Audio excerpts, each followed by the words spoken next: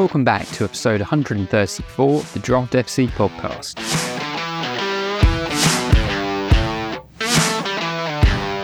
Hello, my name's Mitch from Draft FC, the podcast and website dedicated to all things official Draft FPL. This is another one in our Road to Draft Day Series 2023. Last episode we had a look through the goalkeepers, so this time we can have a look further forward at the defenders. So, as with the last one, this won't be a complete rundown of the rankings. If you want the full ranking, which we're tweaking daily, then head to draftfc.co.uk and sign up there. You'll be able to access the draft room, which will have our ranking, as well as the average draft positions of every player in the game, taken from real-world drafts, which is updated every single day. So, I've got so many more episodes and so much more work to do before the season kicks off, so I'm just going to roll straight into it. Now, hopefully no major surprises as I kick things off with the number one ranked defender, which is Trent Alexander-Arnold.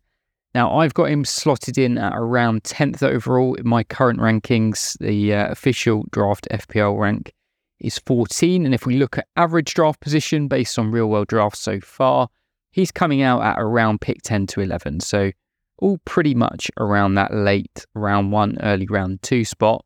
I'm ever so slightly down on Liverpool defensively this year, but up on what I'm expecting from Alexander-Arnold's offensive output. Last season, he managed to claw back to an okay tally with an impressive run in the final third of the season, but I expect more consistent output this year with a bit of a freer and different role. Just inside my personal top 10, as I said, I see his draft range quite tight, really. Could go as high as 7th and as low as 12th. If he slips lower than that, then it's an instant auto pick at that sort of value.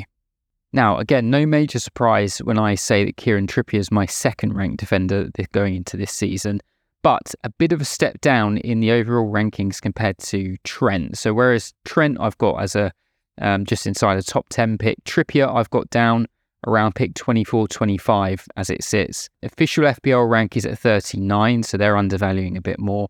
And average draft position, so where you guys have currently been taking him, is sitting around 22, so not far off where I've got him, just a smidge higher. So yeah, I still expect Trippier to be up there this season, but when you consider I've got him slotted in, a decent chunk below Alexander-Arnold, that probably tells you how I feel about the defenders in general heading into this draft. If someone was projecting 200 points again and took him in the sort of mid-teens, 16th, 17th, 18th pick overall, I wouldn't have too much to argue with on that logic. I just feel the floor for Trippier is going from 16 clean sheets last season to maybe less than 10 this season. And at 32 years old, Champions League football to juggle, I think he's less likely to hit the, sort of more than 3,000 minutes that he did last season. I think he'll be quality to own when he plays, but could become a little bit frustrating once the season gets into the thick of things. There's also the injury risk to contend with, which is, not a unique issue to some of the other high defenders. But yeah, as I said, still my number 2, so very good pickup if you can get him at the right spot. So sliding down the list to my 5th defender, and we're now getting into the 30s when we're looking at the overall rankings, is John Stones. Now he's a player I'd love to draft this year and someone who I've been keeping an eye on in our live draft room table to see where the rest of the world are taking him in real drafts. Current average draft pick is around 37. I've got him a smidge higher than that, but a decent range when you look at his draft map. This is another function on Draft FC where you can literally see every pick for every player in the game. And there are a decent number taking him as a top 30 pick. Minutes are the issue here. His injury record is obviously very well known.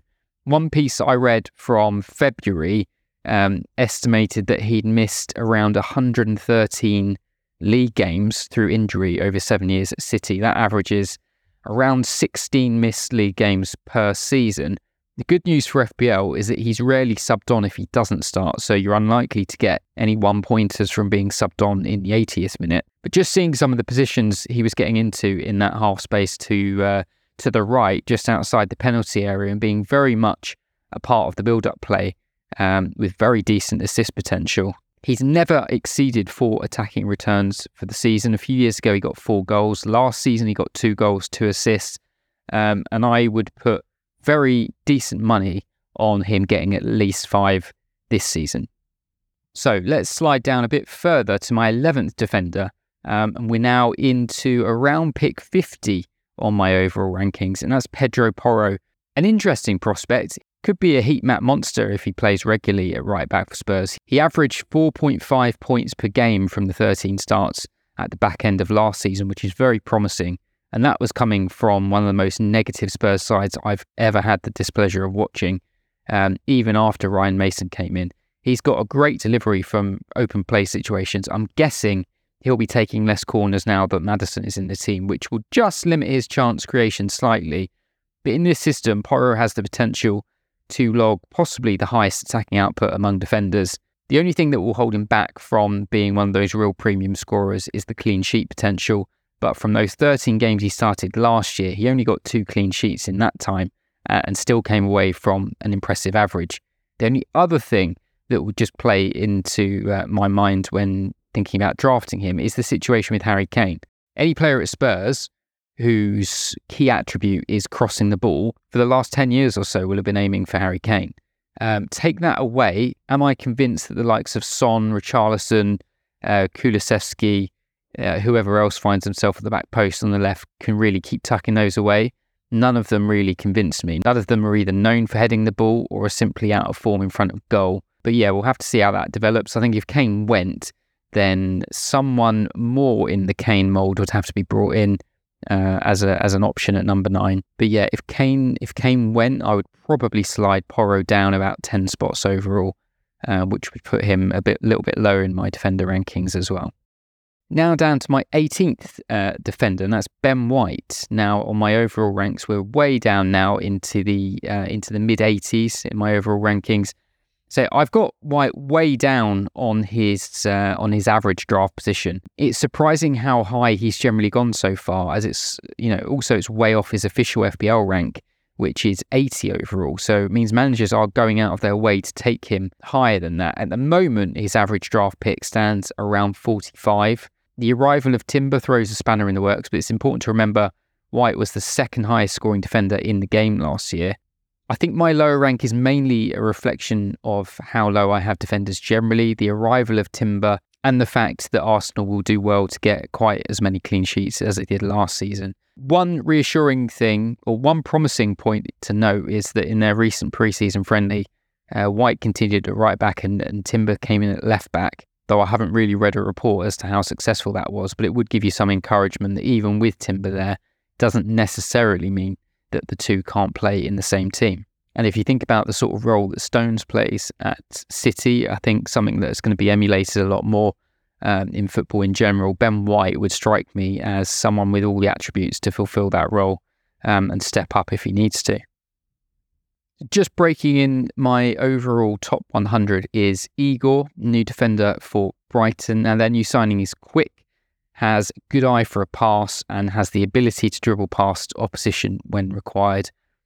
All the attributes you'd want for a new centre-back. I would assume he's been selected specifically for those reasons and he'll be introduced to the team fairly soon. Very nice opening fixtures for Brighton means they'll all have to go on draft day.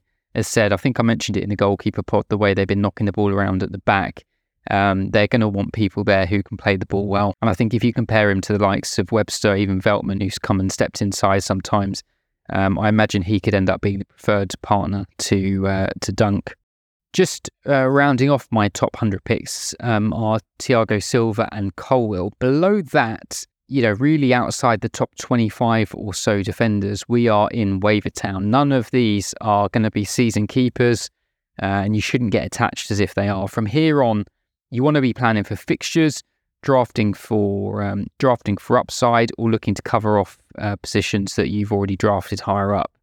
A couple of ones just to highlight. New Bournemouth left back Milos Koakes is someone that I've got my eye on. I think that could be a decent high yield position. So yeah, I'm going to keep an eye on how he does in pre-season. I think he's almost certain to start given the amount of money they paid. The other one I've got my eye on in the back end of the draft is Amadozic for Sheffield United. Now, Sheffield United are not a team I'm particularly enthralled by, and this is probably more of one to consider in larger leagues once we get down to these low draft picks. I highlighted him in my Sheffield United preview pod. You can head back a few episodes and listen to that if you missed it. One of the current breed of Sheffield overlapping centre-backs, has a good eye for a finish, Palace at home and Forest away in the first two, which is fine for picking him up as, I say, a 14th, 15th round pick. But yeah, I think for leagues 12 and below, he's definitely a wait and see. He'll still definitely be there waiting in the waivers should you change your mind.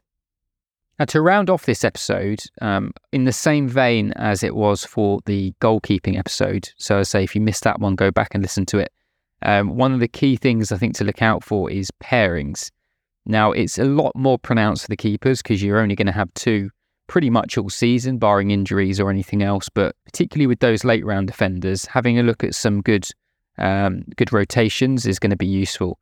Now, obviously, including the likes of United, City, Chelsea, Arsenal isn't going to be realistic because being able to bank on including those in your pairing it's just not going to be realistic. So what I've done is just concentrated on some of those mid-table teams.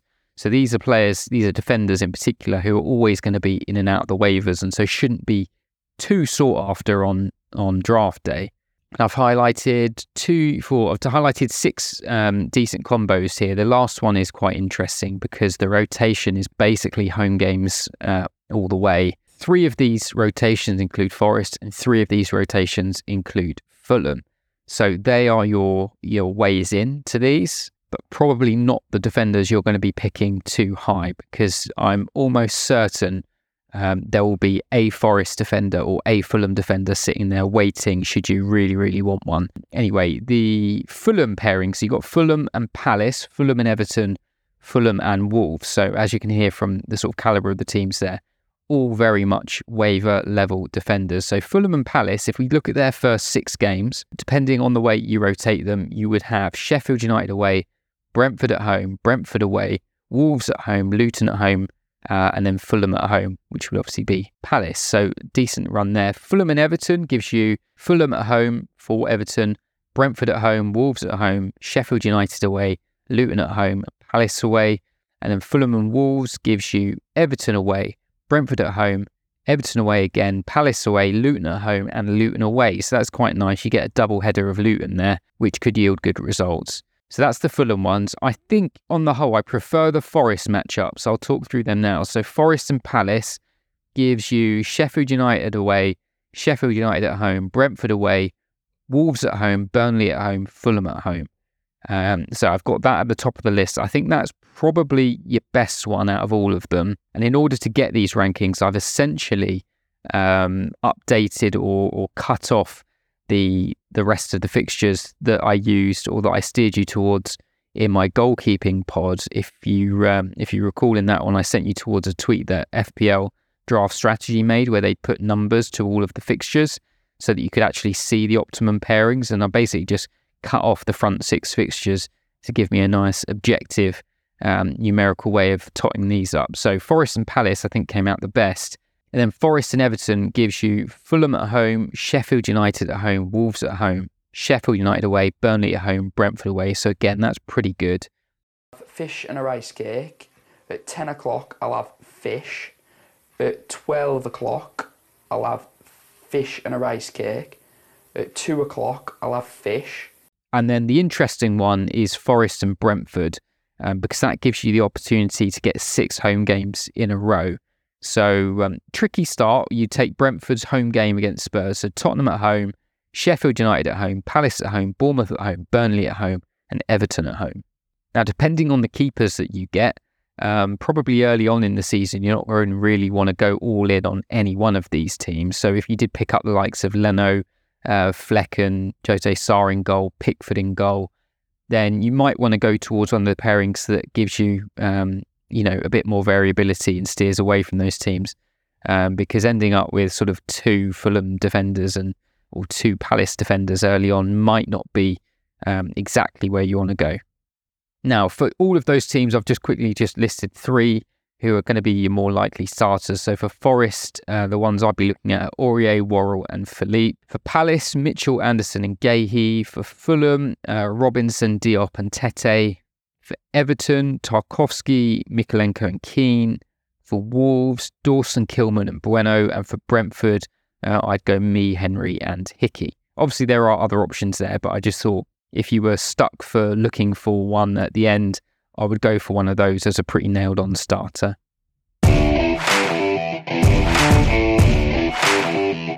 So that's it for this episode. As I said at the beginning, if you want to see the full list of rankings, including all the defenders as well as where they sit in the ranking as a whole, then sign up at draftfc.co.uk. If you don't want to commit to the year, if you don't want to commit to anything beyond this month, you can just buy a pre-season pack, which gives you access to that draft room.